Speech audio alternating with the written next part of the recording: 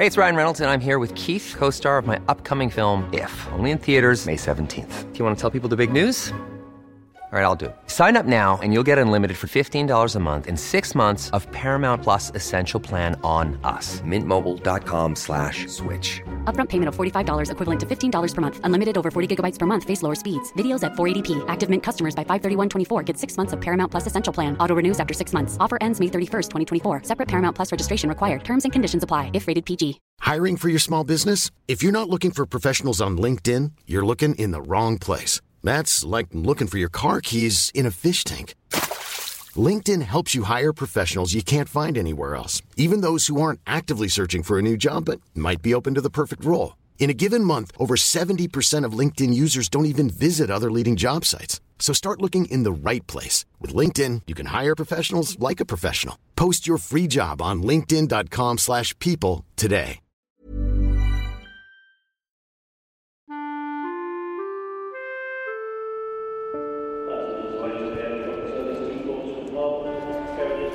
One grim winter evening, when it had a kind of unrealness about London, with the fog sleeping relentlessly over the city and the lights showing in the blur, as if it is not London at all, but some strange place on another planet. They don't know the names of the plants, the names of the flowers. Yes. It's like, they knew what apples and daffodils were in the Caribbean because they read Wordsworth. But, they get to England and what they thought was this construction, of course, which was a myth, doesn't exist. Moses Alouetta hop on a number 46 bus at the corner of Chepstow Road and Westbourne Grove to go to Waterloo to meet a fella who was coming from Trinidad on the boat train. That's the opening line of The Lonely Londoners by Sam Selvon, a novel that captures through Creole English and calypso rhythms the lives, the loves, and the loneliness of a group of Caribbean migrants living in London in the early 1950s. Sam Selvon was born in Trinidad and worked as a reporter for the Trinidad Guardian before catching a boat to Britain in 1950 and writing stories for the BBC Caribbean Voices programme. In 1956, he published his best-selling novel, The Lonely Londoners, which has become the iconic depiction of that first wave of post-war migration, the Windrush generation. Hello and welcome to On the Road with Penguin Classics, the podcast that takes a stroll around the world's favourite books. I'm Henry Elliott, the author of the Penguin Classics book, and in this episode we're going to coast a lime around the water, where Sam Selvon describes his Lonely Londoners.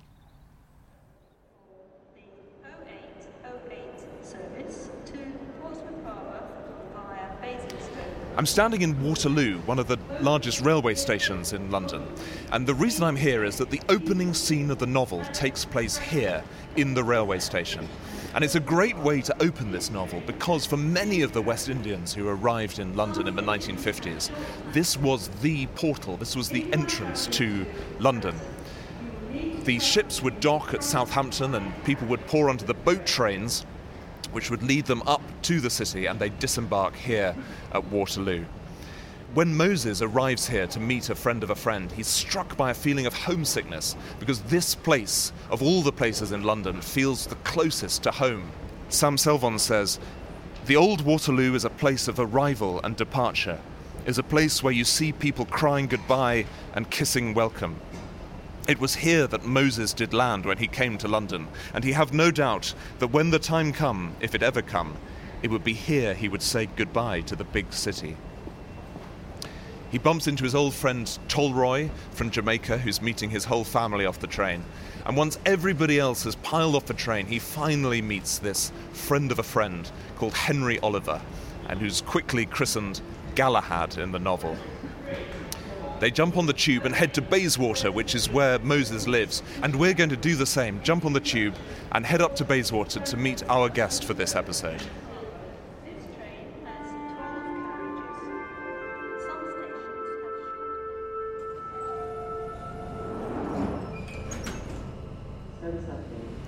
"Which part are you living?" asks Galahad when they're on the tube.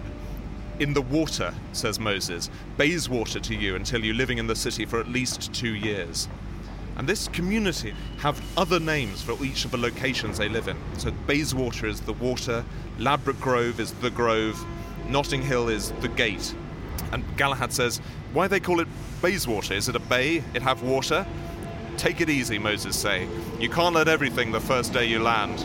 And you might notice we don't talk much in the tube because it's making too much noise.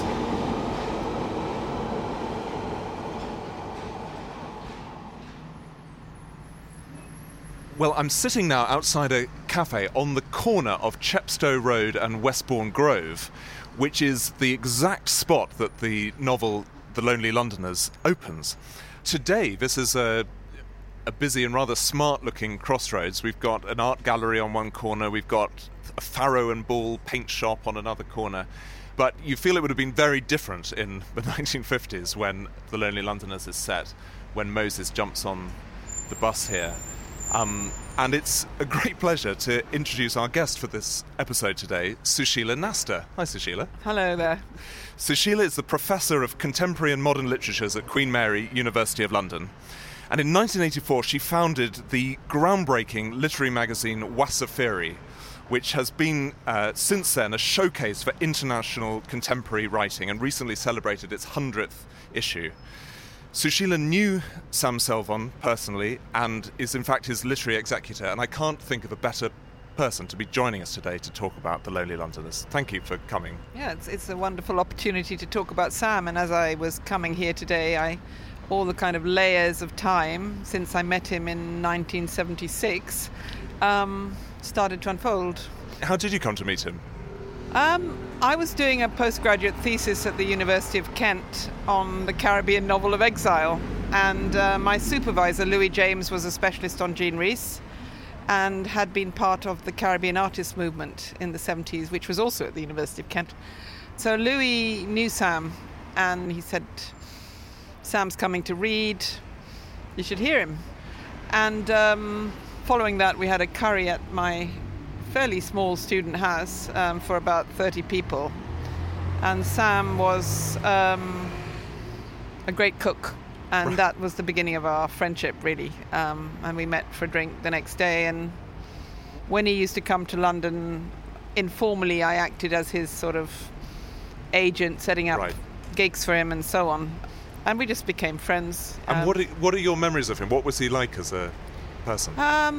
He was a wonderful person. He was very humble, not at all arrogant. He didn't particularly like talking about his work in terms of what he read, what influences had impacted on him in a kind of academic way. He wasn't a poser on panels, but audiences absolutely loved him. He was extremely mild and very, very generous to other writers. Sam actually met George Lamming by chance on a boat journey from Barbados, Trinidad to London. George Lamming was a famous Barbadian writer who wrote a book called The Pleasures of Exile, which is all about arriving in London. Very different from Sam Selvon, but they met on this boat and they used to fight over the imperial typewriter which Sam had and actually was still typing his film script with me in my Right. flat in 94. He still insisted on Really? I had to find him a typewriter. Yeah. Right. Anyway, but he wrote the first draft of A Brighter Sun His on first that novel. journey, and he got that published extremely fast. Fantastic. Sushila, tell us about Wasafiri and how it began. Well, I'm half Indian, half English myself. I suppose I really encountered Britain in a big way, even though I was born here in the 60s, which was the period of Enoch Powell. We ended up in a provincial town in Ipswich, Suffolk, and I think I hit racism, and that began to impact on me as a youngish adolescent. At school also, I was interested in literature, I think, by the time I was about 15, 16, and I didn't realize at the time, but I never read anything that was kind of relevant to my background, apart from Ian Forster's Passage to India in the sixth form. And then when I went to Kent, I encountered writers like Jean Rhys, who had a big impact on me, Sam Selvon, Derek Walcott, Soyinka. Then I trained to be a teacher, and I realized quite soon, and there was a lot of racism in Britain in the late 70s, early 80s, I realized that, again, another generation or many generations of children were not going to be able to access this wonderful international writing and were being deprived of that vision. So I started Wasafiri in a way initially to try and change that in a broad sense, to reach a wide audience and to give these writings a proper critical space, because they weren't getting it in national newspapers. And Wasafiri has a fantastic reputation for being ahead of the curve and often picking up great writers who don't have an outlet elsewhere, who go on to do extraordinary things. Most recently, I suppose, Bernardine Evaristo, who's just won the Booker Prize, found some of her first outlet in Wasafiri, that's right. So let's talk about The Lonely Londoners, and maybe this would be a good place and a moment to talk about the two main characters in that book, particularly Moses, around whom the novel kind of revolves. Sushila, could you introduce Moses to us? Who is he? What's he like? Well, Moses, as Sam would always say, was just a simple man from the Caribbean who'd come to London in the 1950s and hung out with a lot of Caribbean migrants. Many of those migrants first discovered that they were from the Caribbean in London, and that's an important point, because they came from different islands, right. Jamaica, Barbados, Trinidad, Tobago, British Guyana as it then was, and actually the communications between the islands weren't so wonderful. So Caribbean identity was in a sense formed in the 1950s in London when these migrants arrived during the period which everybody knows of post-Windrush. Obviously, Sam created these characters, Moses, and I think obviously Sir Galahad from the Arthurian myth, Moses, prophet in the wilderness from the Bible. He creates these mythical characters and has them inhabit a city which is both real and unreal. And Moses is, at the opening of the book, a kind of wise veteran journeying on the bus from this location here at Chepstow Road and Westbourne Grove to meet Galahad at Waterloo. And of course there's the whole scene which is quite poignant at the beginning of the novel, where you have someone from the Evening Standard trying to interview the new arrivants and put them into pigeonholes. And of course part of this mythological element of the novel is actually in a way to both protect these characters who are strangers in a big city. They've come to London because they think the streets are paved with gold. There's an illusion, they're colonials. They've grown up on the idea of the motherland. They've grown up on an idea of speaking English. Yes, but they get here across the sea. And the dislocation is even worse than what they experienced as colonials in the islands. And so their mythological identities is both an inflation and a deflation at the same time. There's a description of the Harrow Road, which is just north of here. It's largely blocked by the Westway now, which wasn't built at the time. But there's a description of the houses being old and grey and weather-beaten, the walls cracking like the last days of Pompeii. It ain't have no hot water, and in the whole street that Tolroy and them living in, none of the houses have bath. And so you can see how the area really kind of was sort of crumbling around this community. I think it was the main kind of colour was grey, right. A greyness about London, yes. which a lot of these migrants, whether Caribbean migrants or other migrant novels, describe in terms of post-war London. And I think one has to remember it's published in 1956, but he's probably writing it already in 1954.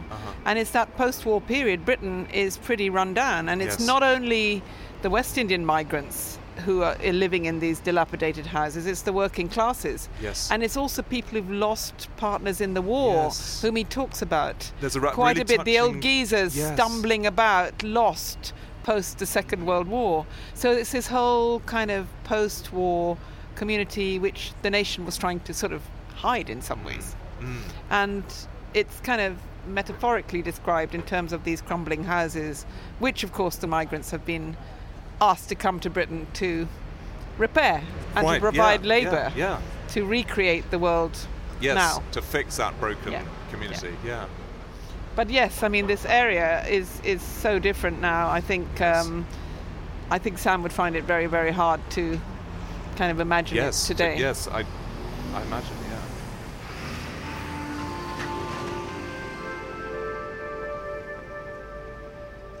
We're walking south now on Chepstow Road, walking through the area that Sam Selvon knew well and the characters in The Lonely Londoners inhabit. Sushila, I feel like one of the first things that strikes you when you read this book is the language that it's written in and the vocabulary that the narrator and the characters use. How would you describe it? What are its characteristics?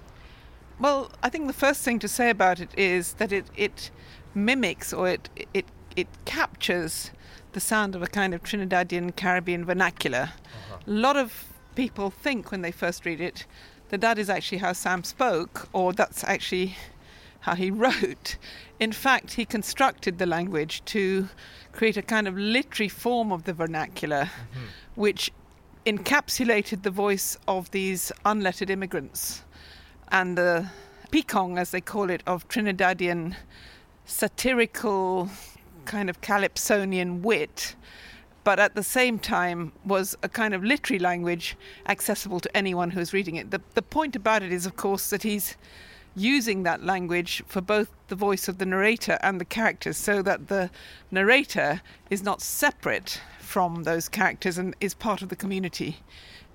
There's a great piece he wrote in 1988 where he describes working that out, and he writes, "I experimented with the language as it is used by Caribbean people. I found a chord, it was like music, and I sat like a passenger in a bus and let the language do the writing."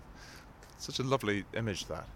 Absolutely, and of course it's the language that he creates that transforms the city, Right. and also the language that the boys use as they, if you like, graduate into more experienced migrants in the city, that transforms them into more mature characters, which by the end of The Lonely Londoners is what's beginning to take shape. Some of them are getting there, Yeah. yes. Yes, and it's also, I suppose it's in some ways it's a defensive strategy as well, to create a kind of linguistic community as well as a social community. It's the way of staking their identity in this city, and by giving the places nicknames and giving themselves nicknames, they're kind of marking it out and staking their claim. Absolutely, and I think one of the things he does, which, famously Louise Bennett, the Caribbean poet, called colonising Britain in reverse, in a sense, and I wouldn't limit what Sam Selvon is doing to this, but in a sense he is both decolonising and colonising the city from a Caribbean perspective, in the sense that because they've come from such small islands and because they need to name the place to make them feel part of it and to tell stories, and that's what Sam Selvon is doing. This is a group of boys who don't know each other. They're called boys because they're innocents abroad, and they construct stories to bring themselves together. Well, let's talk about those boys. Let's introduce some of them, because the stories about them, the ballads that the narrator tells about them, are the kind of the moving pieces of this novel. We've got Tolroy, who's from Jamaica. Moses bumps into him at Waterloo. There's Galahad, of course, who we've heard about. There's Bart, Lewis, Big City, 12:5. It's a wonderful community of friends that you feel like you get to know by the end of reading the book. Yeah. And actually, they've all those names kind of signify an element of their personalities. So Right. Big City, of course, who can't full up forms, is from a small place and actually is very, pretty illiterate, but he puffs himself up. Yes. And Bart is always looking for his girlfriend, Beatrice. That's the story about him, and that's again linked to Dante Yes, the Divine and the Comedy. underworld, and London is a kind of underworld as well. Yes. And you have Tolroy, who's always playing his guitar, I think, who's Yep. from Jamaica. So there's a kind of tagline with each of them, but in a sense, it's also, as you have with groups of kids at school, everyone has a nickname, but if you're not part of the group, you're outside the group, and if you don't know the story, you're outside the group. So in a sense, it is a kind of protective shield. On the other hand, who the hell are they? They're Yeah. flat. Yeah. Well, another one of the boys, and one of the most memorable, is Cap, Yeah. short for Captain, who he never does an ounce of work, but somehow always manages to get along and get the girl, and he's just sort of this sort of miracle worker. And we're actually just turning now onto a street called Dawson Place, where Cap lives at one point in the novel in one of the top floor flats. Now very smart looking, tall townhouses with white pillars outside the doors. At the time, they would have probably been a lot more run down. And of course, Cap is absolutely starving. He's got no money for food, and he becomes aware that there are seagulls sitting on the parapet outside his window, and he manages to lasso one of these seagulls and get it into his room and then chases it round the room in this kind of hilarious but rather poignant episode, because he eventually tackles it to the floor and makes a sort of tasty dinner out of it. And it's a kind of ridiculous but also rather a moving episode, isn't it? Yeah, absolutely. And all these episodes and ballads are always very funny, but there's a kind of underlying pathos. And as Selvan constantly says, they're only laughing because they're afraid to cry. Sushila, food is very important throughout the novel, isn't it? I mean, there aren't many today, but there's a great description of one of the West Indian groceries that crops up with this community in the area. One of the existing groceries starts importing breadfruit and okra, and it's one of the things that brings these boys together, isn't it? Food. Yeah, because obviously food is very much a ritual, isn't it? And even though they're only maybe surviving on pigeons they catch or seagulls, they sit round in a group and they eat it in West Indian style. And the other thing with the shop in the Harrow Road, it also becomes colonised with the different kinds of foods, as London is today. We have so many foods in London, and it is a ritual, and it brings communities together. A kind of key element of the experience is the struggle they have to find work in the city and the discrimination they come up against when they're hunting for jobs. And there's that very kind of unsettling scene near the beginning when Moses takes Galahad to the employment exchange near Edgware Road, and they walk into this room, and the very kind of smell of the room smells of desperation and struggle looking for work. And I imagine that must have been a kind of daily problem for that community in the 50s.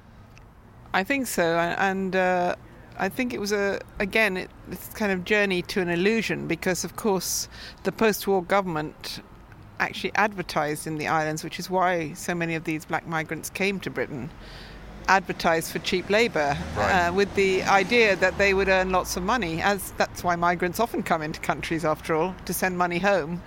And so many of them came, and then they arrive in London, into this grey city, and they go to the labour exchange, and Selvan, of course, describes that in the book, and are completely gutted by the situation that they encounter, added to which you have kind of layers of racism on top. Yes. And so they're offered menial jobs. But Galahad going to the labour exchange with Moses, he's strutting about like a lord, he's just got off the boat from Trinidad. He doesn't know what this city's about, and then he hits the reality, and people look at him saying, "Yeah, who are you?" Yeah. And people are arriving thinking they're going to come for 4 or 5 years, make money, and then go back to the islands. And one of the recurring ideas in the book is the sense of, are you going to go back or are you going to stay? And actually how difficult it is to get out of London once you've arrived. And we've got this wonderful recording that you made, Sushila, of Sam speaking, and I thought we'd listen to a little bit of it now. So what happening, Tallboy? I don't see you with your guitar these days. Every year he vowing to go back to Trinidad.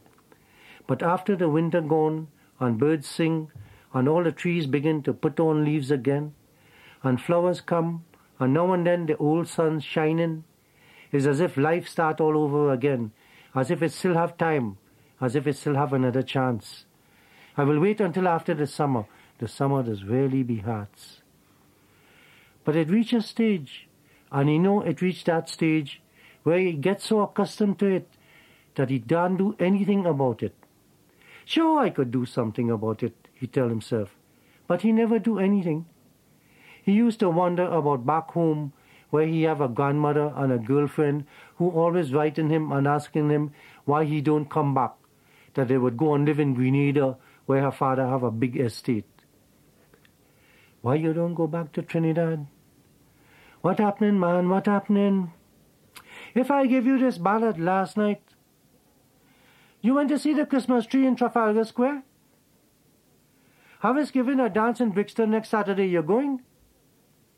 A fella asking the Home Secretary in the House of Commons, are you aware that there are more than 40,000 West Indians living in Britain? it's so wonderful to hear his voice. It's so it strikes me as so gentle and thoughtful, and he sounds like a wonderful man. He was a wonderful man. Of course, he was a middle-class East Indian Trinidadian. So he came from a Indian background, not actually a Afro-Caribbean background, and he was very, very sensitive to voice, and he wanted to be a musician actually himself. He loved music, and he worked. He was a poet as well as a novelist, and of course these London novels are written in the vernacular, but he wrote a lot of Trinidadian novels which are written in standard English. This area has changed so much over the years, hasn't it? I mean, these must have been built as very grand houses in the early 19th century, I guess. Absolutely. As London was expanding. They're villas, aren't they, really, these? And a lot of the migrants that Sam is writing about shared rooms. They had big rooms, so they shared rooms in these houses. And there was a famous landlord whose name I can't quite remember at the moment, Rackham, the Polish landlord. Who was really exploiting all these migrants. And of course it was the era when nobody could get rooms because it said no coloured, no Irish, no dogs outside. And it was around here these signs would have been up in the window. Right. Gosh, that's extraordinary to think. There's that moment at the beginning of the novel as people are coming off the train from the boat, and there's a Brixton landlord who's kind of waiting to pounce on innocents who don't know London and saying, I've got this great place, and he's just cramming them into these packed houses. And that's why Moses, in a sense, is the kind of shepherd, the kind of prophet, leading them into a safe place and initiating them into the rights of the city before they get pounced on by these people. Right. So it's the island mentality spread large in the big city. We're just coming now towards Queensway, the busier road that leads down to Kensington Gardens, and passing the shell of Whiteley's department store, which used to be Whiteley's, now just completely gutted, and as we're walking past today, surrounded by scaffolding, and that would have been quite a landmark for the community in the 50s, and it's rather sad to see it gone. I think he tried to domesticate this area, didn't he, by shortening the names from Notting Hill to the Hill, from Bayswater to the Water, and so on. So it kind of became a manageable map that people could navigate. Yes, I hadn't thought of that, but actually it's the hill, the water, the gate. Yeah, they become sort of the arch. Rural, local you landmarks. And that's why he says it's. I think he says it's to Galahad. It's not Bayswater to you; it's water to you. Right. Till you've been here for 2 years. Yes. And you can venture out of that sort of circumscribed area. Yes. And Tanti, of course, the wonderful aunt of Tolroy. Yes, she just stays in this area, but one extraordinary time she manages to get all the way to Great Portland Street. And she's terrified, and she wants to get back as fast as possible. Get back as quickly as possible. Yeah. So it's an excursion out, So it is that kind of a migrant. It's very much the migrant vision in a new city. And you see things differently. You see things as an outsider rather than as an insider. Yes, and you can see how important that existing community must have been.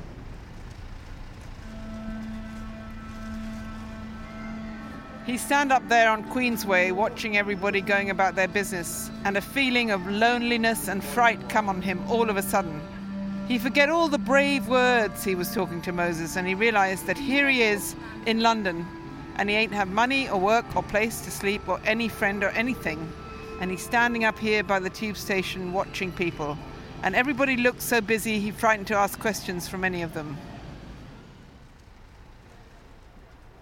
So we're standing now by Queensway tube station, and that's such a poignant moment in the book when Galahad, who's so full of confidence when he arrives in the city, heads out into London for the first time on his own, and suddenly is overwhelmed by this sense of panic, of isolation and loneliness. And I feel like, that title is such a well-chosen title because the theme of loneliness runs through this book.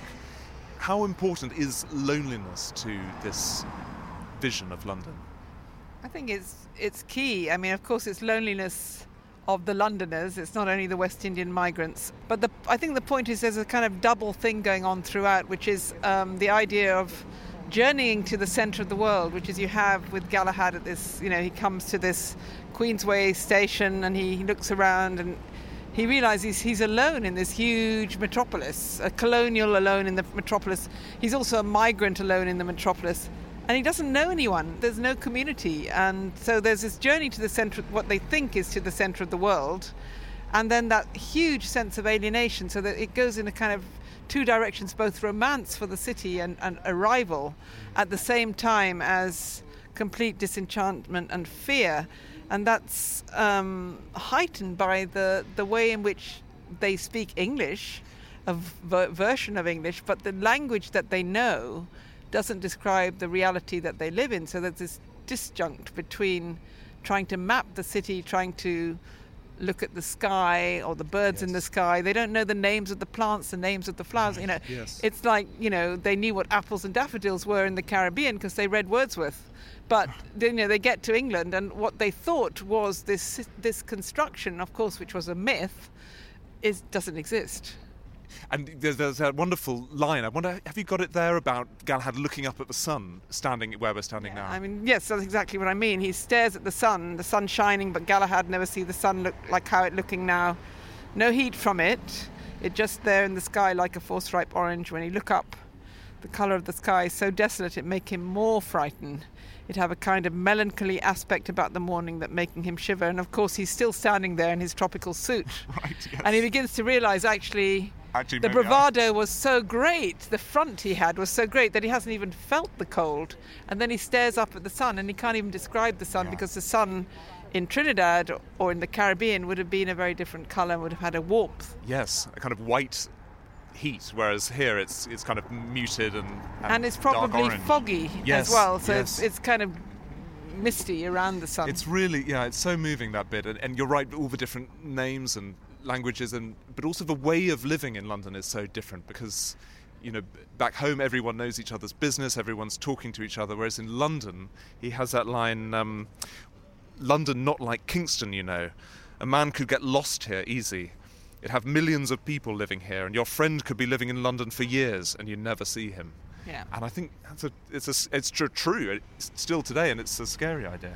It is, and actually that's the whole point about the way in which Selvon describes the city, because it's kind of a automated world where things are kind of almost mechanical and dislocated, and like that Unreal City, going back to the T.S. Eliot, it's a moment of change, and that automation is kind of enacted partly through the way the boys are objectified by the white society, for example, at the Labour Exchange when you go there, by their colour, by their voices, and they haven't had that mirror reflection of themselves like that before, and hence their ballads are more and more important as a way of cohesion.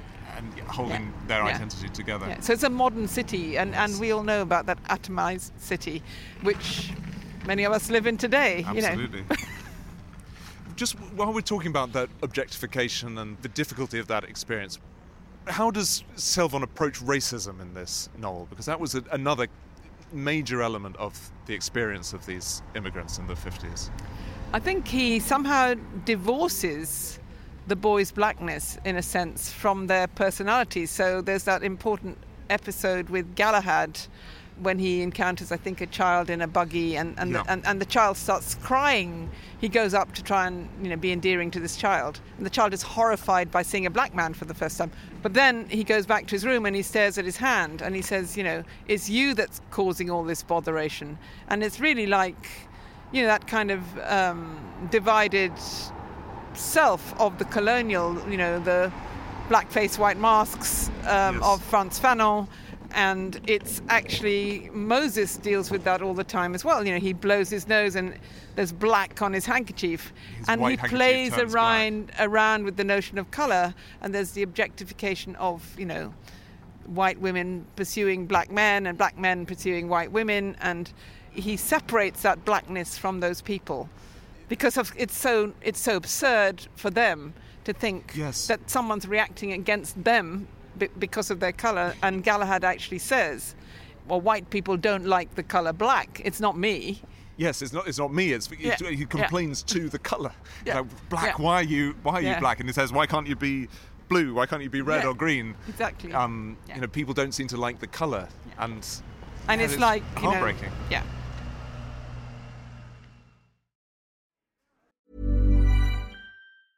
I'm Sandra, and I'm just the professional your small business was looking for. But you didn't hire me because you didn't use LinkedIn Jobs. LinkedIn has professionals you can't find anywhere else, including those who aren't actively looking for a new job, but might be open to the perfect role, like me. In a given month, over 70% of LinkedIn users don't visit other leading job sites. So if you're not looking on LinkedIn, you'll miss out on great candidates like Sandra. Start hiring professionals like a professional. Post your free job on linkedin.com/people today. Hey, it's Ryan Reynolds, and I'm here with Keith, co-star of my upcoming film, If, only in theaters May 17th. Do you want to tell people the big news? All right, I'll do it. Sign up now and you'll get unlimited for $15 a month and 6 months of Paramount Plus Essential Plan on us. MintMobile.com/switch. Upfront payment of $45 equivalent to $15 per month. Unlimited over 40 gigabytes per month. Face lower speeds. Videos at 480p. Active Mint customers by 531.24 get 6 months of Paramount Plus Essential Plan. Auto renews after 6 months. Offer ends May 31st, 2024. Separate Paramount Plus registration required. Terms and conditions apply if rated PG. Hey there, it's Michelle Norris. I'm host of a podcast called Your Mama's Kitchen. When I travel, I'm usually looking for a way to find a taste of home when I'm not at home. And one of the things I love to do when I am at home is entertain. And Airbnb allows me to do that. When I was in California recently, I rented a house that had a great kitchen. And when we were sitting around the table, we were all thinking, we're in someone else's house. Someone could be in all of our homes as well. If you have a home, but you're not always at home, you have an Airbnb. Your home might be worth more than you think. Find out how much at airbnb.com/host.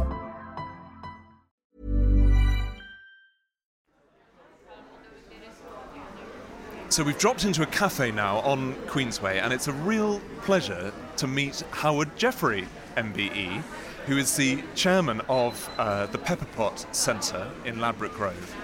Howard, your mother, Pansy Jeffrey, set up the Pepperpot Centre in the 1980s to be a community centre for the West Indian community in this area. Can you tell us a bit more about how she came to set it up and why she did? She was working at the Citizens Advice Bureau in Ladbroke Grove, and there was a growth of Caribbean people living in the area, and we're getting to get a certain age where they're looking for places to go when they're retired. And they weren't comfortable going to some of the organisations which are offered for the local people. So she thought that she'd try and find a place or set up an organisation that could support people who felt disenfranchised and felt discriminated. But it's not exclusive for Caribbean people. We have people from Ireland, all over the world, who come to use Pepperpot as a day centre for having lunch now. But it started off as a Caribbean initiative. Around the carnival also, because my mother was very much involved in the first Notting Hill Carnival. I was a steward on the first carnival, and you won't believe they had 5 stewards. Wow. And you can imagine, there wasn't a million people there, probably 100,000, so they got out of control eventually. Right. And it is what it is today. It's fascinating to me that the book we're talking about today, The Lonely Londoners, was written in 1956, just a couple of years before the Notting Hill uprisings, the riots of 1958. And it was out of that conflict that the carnival first appeared. And there's one of the most memorable scenes in the book is a fete, a party that happens at St Pancras Town Hall, which is hosted by one of the characters in the book. And it's a wonderful sort of exuberant scene with dancing and calypso music and a steel band. And it's extraordinary to me that the Notting Hill Carnival, which is such a fixture of the London calendar now, before it came to the streets, the first iteration of that carnival was in St Pancras Town Hall. It's almost as if Sam Selvon was predicting that this was going to happen. Sam Selvon, I don't know him well. I know he's contemporary of someone called George Lamin. Correct. Who lived with us in my house. Really? So, yeah, I know George for years, and I haven't seen him for about 4 or 5 years, but what I could say was that in those days, Caribbean people had events. Right. Different names. Some call them shebeens, some call them blues, some call them parties, where they mixed together, played calypso, played blue beat was the thing in those days, became a movie into reggae, where it was almost not quite segregated, but it was where they felt comfortable. They had their music, and the people attended, they paid money to go in and so forth. And then the carnival kind of came out of that expression of having something on a wider basis. Yep. And of course it's now a completely different ballgame. It's so enormous. Nobody now, imagined it would get like this. And there are issues with the carnival, but it's still going. But so it came up from that grassroots feeling about something for yourself, something was Caribbean, in a very, I can't imagine what it was like I came in 62.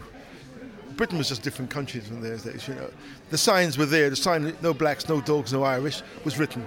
And it was happy. Nobody said anything about it. And people use all kind of language which they wouldn't use now. They might think about it, but they wouldn't use it now. But the Caribbean people found a way of creating something for themselves. So thinking about the Pepper Pot Centre today and the community that you work with, there was a wonderful line in the film you shared with me that your mother set up Pepper Pot in response to discrimination and loneliness in that community. And loneliness is a idea that we've been talking about this morning with the Lonely Londoners. Serious issue. And I was wondering whether you feel like that has changed and what the experience of that community is today. Is it still a lonely... Loneliness is that you're on the 7th floor of a block of flats. Your daughter, her son, her grandchildren are all living their own lives. You're stuck there. You can't move around. You're immobile. What Pepper Pot has done, we got a van bringing people for lunch, so they have a chance to have a little bit of lunch, a bit of food to eat and so forth. But isolation is the big issue. And I used to be working in education, and I got my principal 2-3 years ago to give me 12 computers. So we built a computer suite at Pepper Pot. And the idea is technology.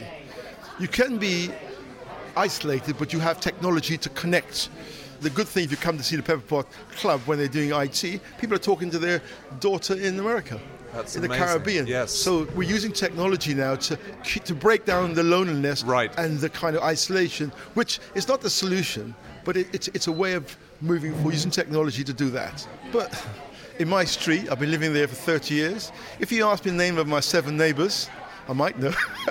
Good morning, hello, Christmas cards, but it's not that kind of... The Caribbean is different. You know everybody knows you, you know. Yeah, and everyone's it's all outside, you know. So there's a yard, you know, that people are talking to each other.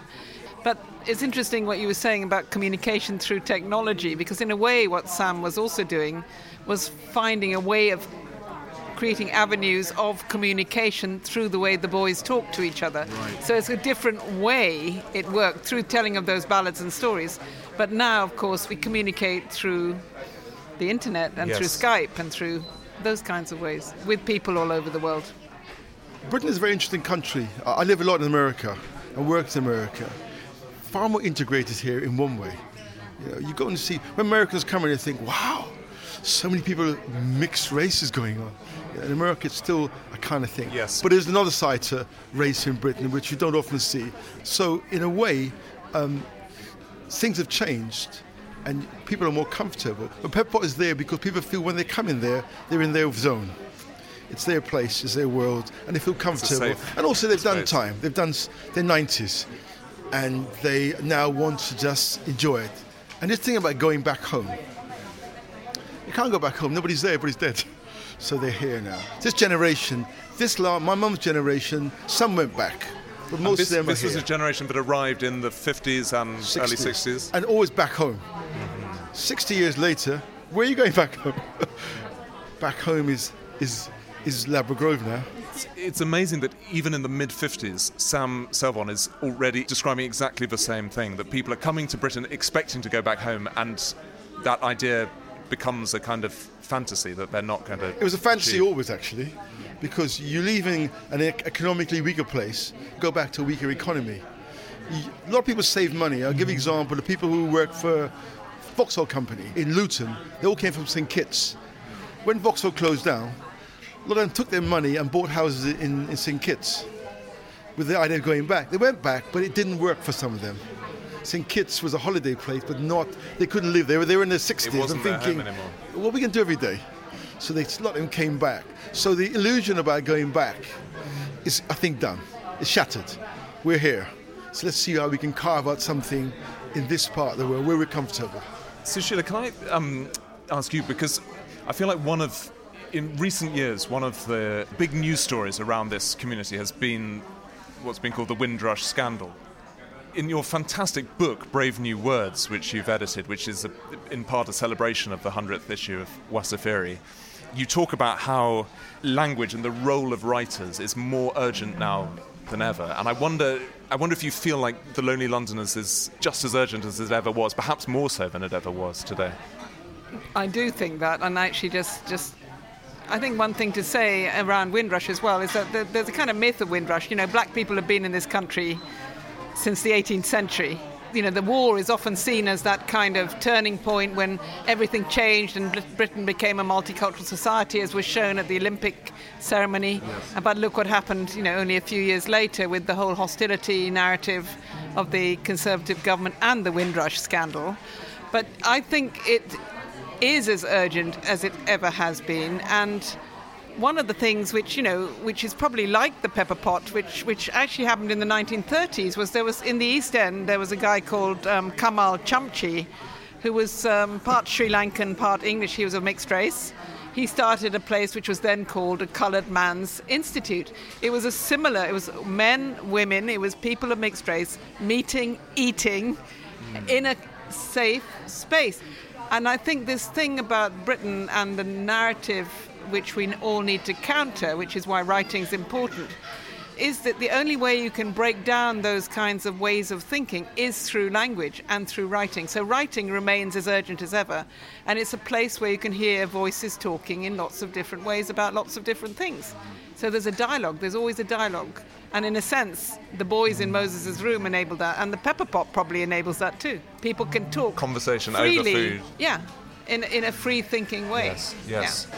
There's a wonderful line in an article that the Nigerian novelist Helen Habula wrote in The Guardian in 2007, where he's writing about the Lonely Londoners, and he says, "The message of the Lonely Londoners is even more vital today than in 50s Britain.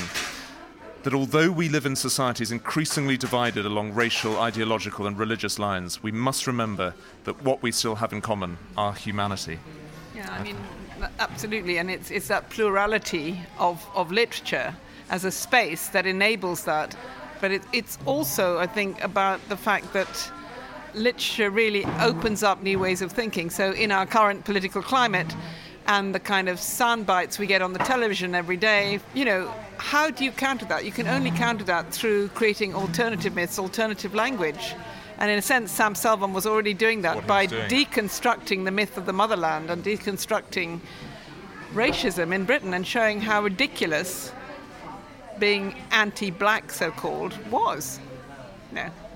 Just going back to something you were saying just now about the difference between America and the UK, that's something that, again, Sam picks up on in this book, and he has two of the characters describe the difference between the experience of racism in America and in the UK. And in America, they describe it as much more explicit, and people will say outright, you know, don't come into the shop, you know.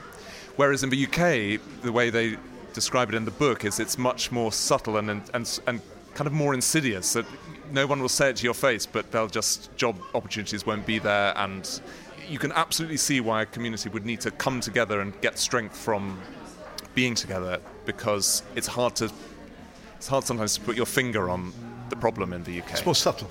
Right. Insidious is a very good word, actually. It does describe how it is, and it is different.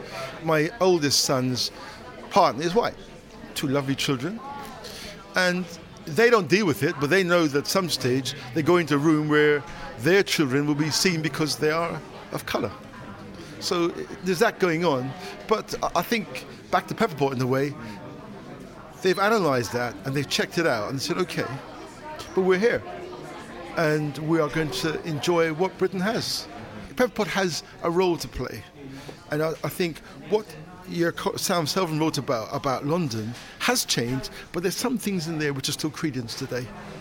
Fantastic. Well, Howard, thank you so much for joining us today. We really appreciate your taking the time out of your day, and I think you're heading off to Pepperpot now. I am. Right? It's my Pepperpot day. Pepperpot day. Well, thank you, and we really appreciate it. Okay, good. Thanks very much. Thank you.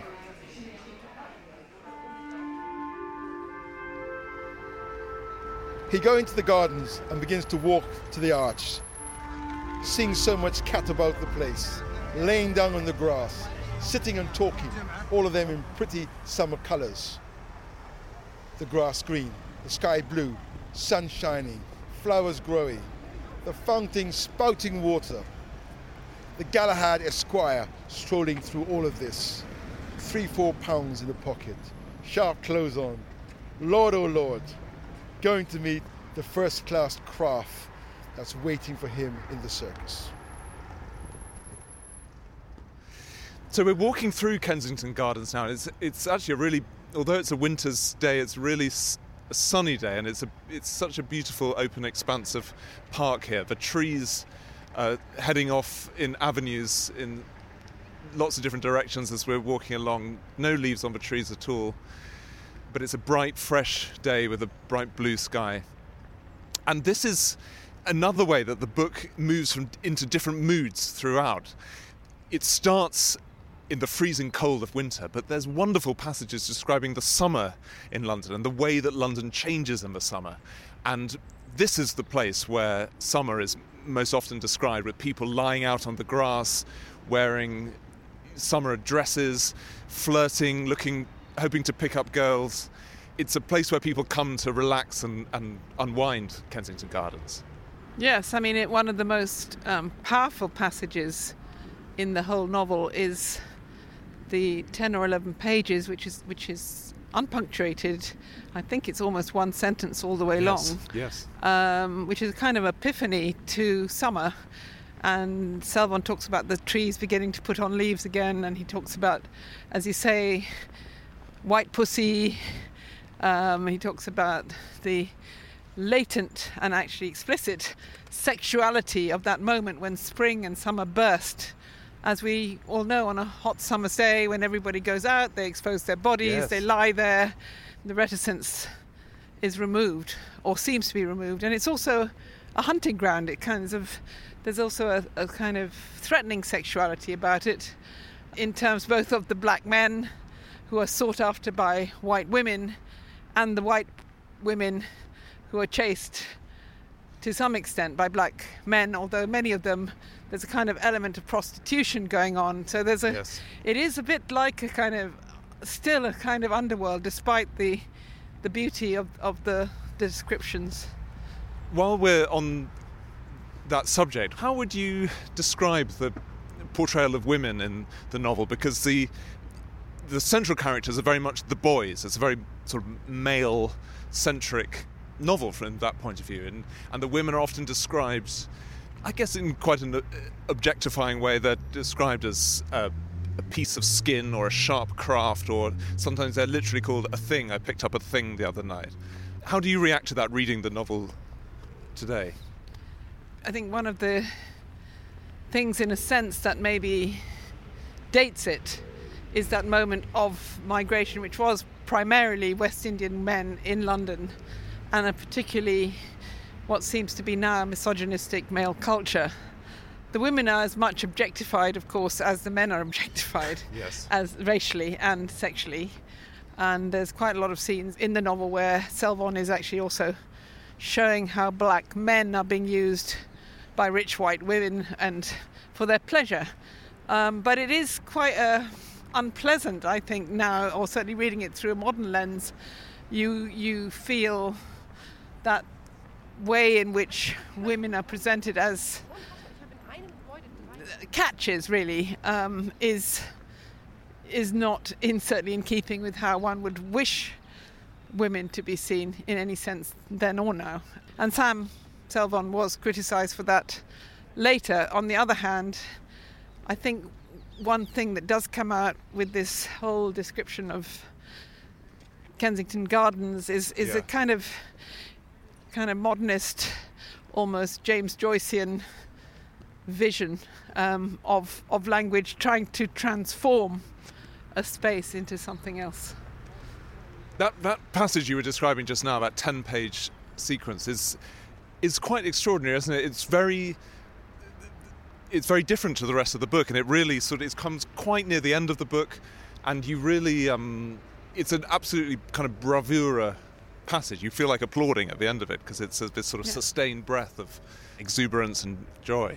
And it's that double thing again of this huge romance and lyrical and almost poetic depiction of the city. City dressed up, the city ready to go, the new year beginning, rebirth, all of that. Yes. And then the deflation after that, when you end up moving again back to Moses' basement room where they're all entrapped. Yes, the claustrophobic basement. One of the most memorable and enjoyable characters in the book is Tolroy's aunt, known as Tanti, who is this great kind of larger-than-life character who, the moment she steps off the boat train, is kind of putting on her nice straw hat and wanting to get a picture for the Evening Standard. And but I think my favourite scene with her is the one we mentioned earlier, the party that Harris hosts at the St Pancras Town Hall, which is this wonderful comic scene. It's a moment where all the characters come together and they're leaning on the bar and getting up to all sorts of scrapes. And Tanti is dead set on having a dance with Harris and kind of barges her way through the crowd and grabs hold of him. And the description of them dancing is fantastic. No, absolutely. You know, it's kind of like the climax of what has been a sort of partly tragic, partly comic, kind of epic, mythical, but also realistic story about this movement to London where they all come together. You know, everyone's going to let their hair down. Everybody's in character, in a sense. It's almost like a stage set, in a way. Everybody's in character. All those characters that you've been reading about all the way through the novel are doing the things you would expect them to be doing. And Harris, of course, who's the la-di-da character who has the Times just visible under his armpit, sticking out of his tweed pocket, sticking out of his pocket, is the one leading this. But of course, this was really prescient in the sense that, in fact, St Pancras Town Hall became the site of the first Caribbean Carnival in London, and in a way, that idea of music transforming, music doing the writing that we were talking about earlier, is brought together in this whole carnivalesque moment, which is also a comic moment and a comic climax to the novel in some respects. And I think the dances and the music was a really, really important part of the Caribbean community at the time. I know Sam, when I was interviewing Beryl Gilroy, who was a female writer who was here in the 50s from Guyana, she talked to me about dancing with Sam at some of these parties. Really? And saying what a great dancer he was. Was he? Yeah. I can imagine it. The way his description of that scene, you can tell he was really enjoying it. Okay, we're right on the fringes of the West End here, so let's head into London and towards Piccadilly Circus.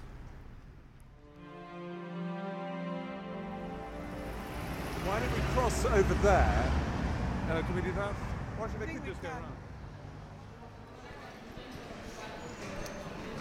So look, there it is, but it is tiny and it's kind of hidden by this brass arrow. So we're standing in front of the World Time Today clock in Piccadilly Circus Station, and this is where Galahad meets his girlfriend Daisy when he walks through Kensington Gardens to meet her.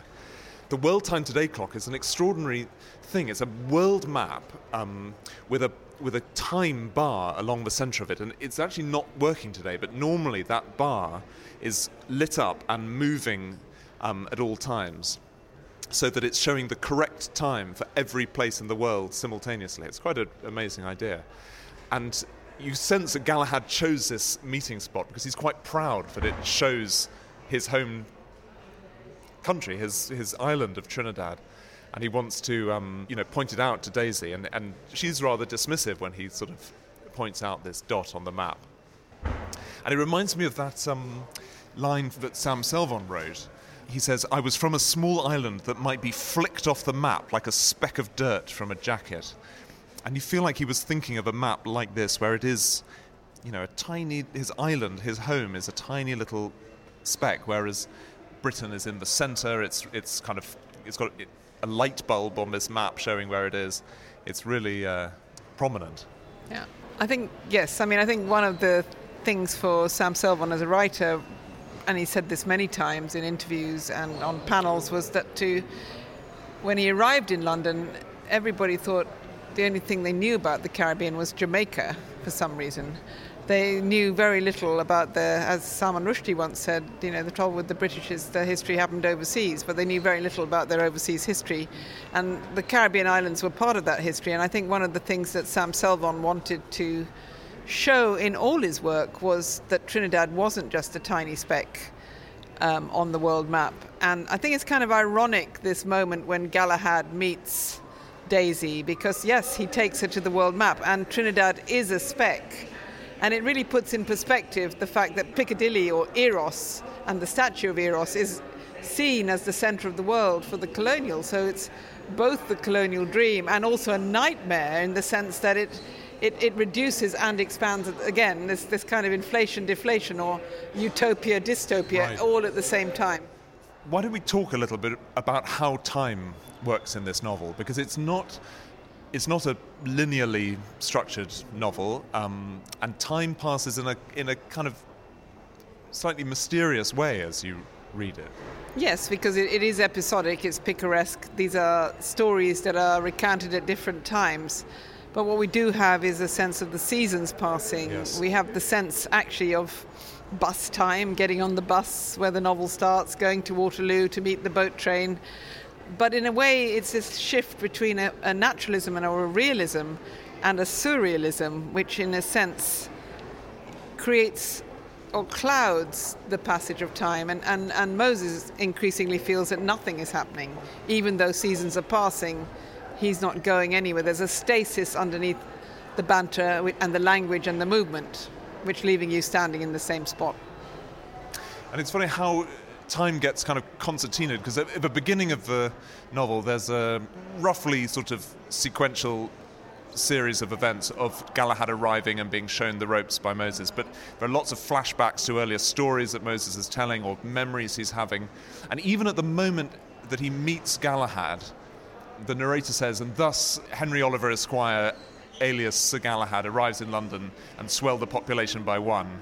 And then it says, and 8.5 months later, there's a junior Galahad walking on the streets. And so, firstly, Galahad's got busy quite quickly, but also there's that sense of sort of time suddenly speeding up for that section, and you suddenly jump ahead into the future. And it's very it's fluid. Not at all linear. It's not at all. It's a cyclical narrative right, more than anything else, rather than a linear one. Absolutely. And it doesn't really matter.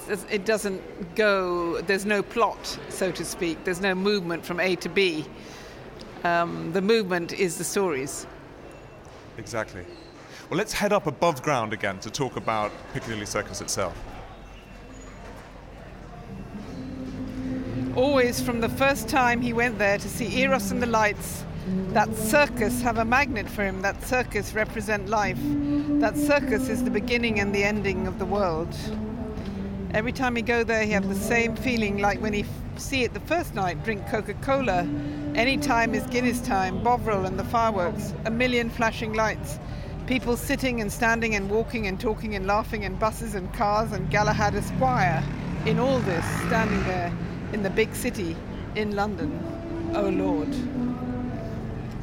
Oh, Sushila, thank you. That's so well read, and that's such a great quotation. And I think anyone who comes to Piccadilly Circus, where we're standing now, has a sense of that feeling of like, this is the centre of things happening, these big bright lights. There's still the Coca-Cola advert up there that Galahad's talking about. And I think it's easy to get a sense of that feeling of the attraction of this exciting city.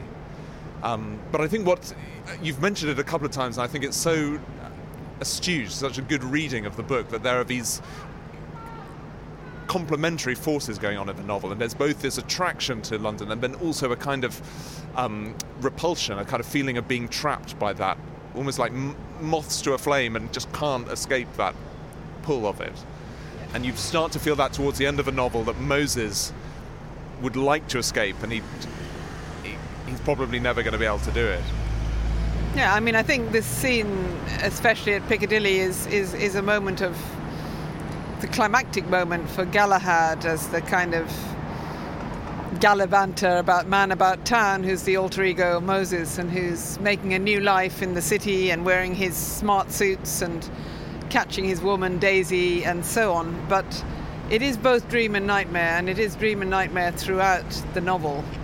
And I think the kind of nightmarish elements are beneath the kind of glitz and the glitter and those flashing light, very flashing lights that lure him. And actually, if you look at the covers of the novel as it was published across time, the first cover in 1956 is a fairly realistic, social realistic cover.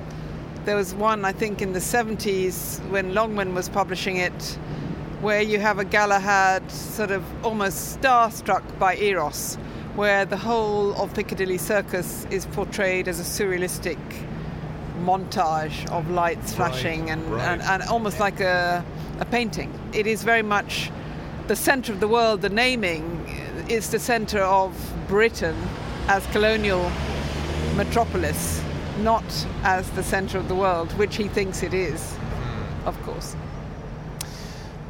Well, as we're drawing to a close, I wonder if this is a good moment to say that Sam Selvon, of course, did escape from London, and he left the country in 1978. He went to Canada with his wife, and you stayed in touch with him when he was there.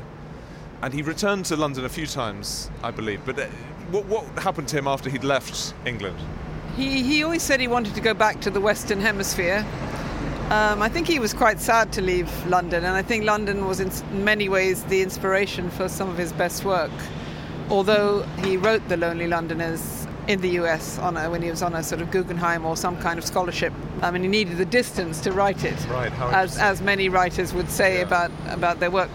After he left Britain, he came back several times. He came back to publish Moses Ascending, Moses Migrating. I did quite a few tours with him. And the last tour I did with him, he read unusual pieces. He started to read from his more existentialist, philosophical, non-fictional essays, which were quite interesting. So he did start a new novel, a big novel about the Caribbean diaspora. And he was honoured. He got the gold medal in Trinidad, which is one of the highest medals you can get. And he died in 1994. He died in Trinidad, actually. He always said, I don't think he expected to die in Trinidad, but he actually died in transit, which I think he would have, on reflection, felt was quite funny as he moved out of one hospital to get on a plane to go to Canada. Well, Sushila, thank you so much for joining us today. It's been a real delight to walk the streets of Sam Selvon's London with you. And I feel like you've really brought him and the book to life for us today. So I'm really grateful. Thank you very much for joining us. Pleasure.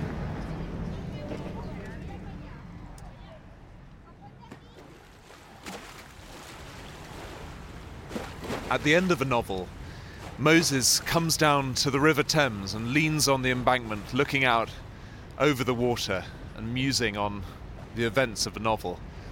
And we've got a recording here of Sam Selvon reading the last couple of paragraphs of the book. Here they are. One night of any night, lying on the embankment near to Chelsea, he stand up on the bank of the river, watching the lights of the buildings reflected in the water, thinking what he must do, if he should save up money and go back home, if he should try to make it by next year before he change his mind again. The old Moses standing on the banks of the Thames. Sometimes he think he sees some sort of profound realization in his life, as if all that happened to him was experience that make him a better man, as if now he could draw apart from any hustling and just sit down and watch other people fight to live. Under the kif-kif laughter, behind the ballad and the episode, the what happening, the summer is hearts, he could see a great aimlessness, a great restless swaying movement that leaving you standing in the same spot. As if a forlorn shadow of doom fall on all the spades in the country. As if he could see the black faces bobbing up and down in the millions of white strained faces, everybody hustling along the strand, the spades jostling in the crowd, bewildered, hopeless. As if on the surface things don't look so bad, but when you go down a little, you bounce up a kind of misery and pathos and a frightening what? He don't know the right word, but he have the right feeling in his heart. And then the very last thoughts of a novel are Moses looking out over the river and imagining becoming a writer himself.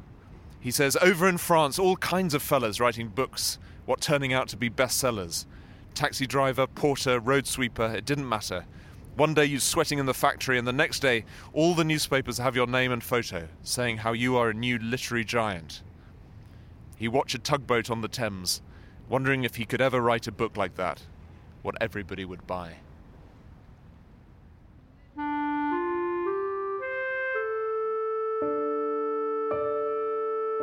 Many thanks to Sushila Nasta, Howard Jeffrey and the Pepperpot Centre, and to Sushila and the Sam Selvon Estate for allowing us to play those recordings of Sam Selvon, and to our kind partners, Penguin Classics.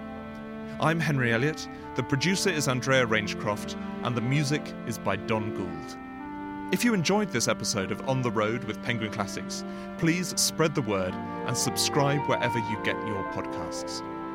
One last thing. In a poem by Cecil Gray, the Trinidadian poet, called Your Island, Your World, he wrote this about Sam Selvon.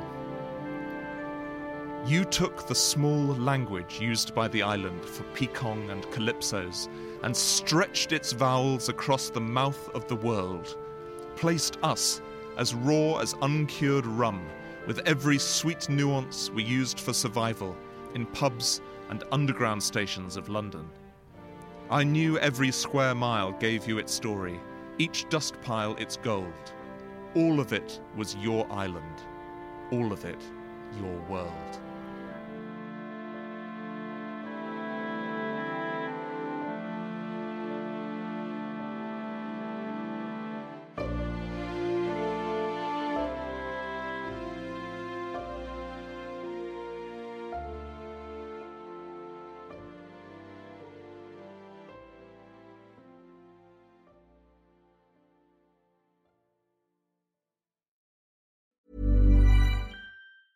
Small details are big surfaces. Tight corners are odd shapes. Flat, rounded, textured, or tall. Whatever your next project, there's a spray paint pattern that's just right. Because Rust-Oleum's new Custom Spray 5-in-1 gives you control with 5 different spray patterns.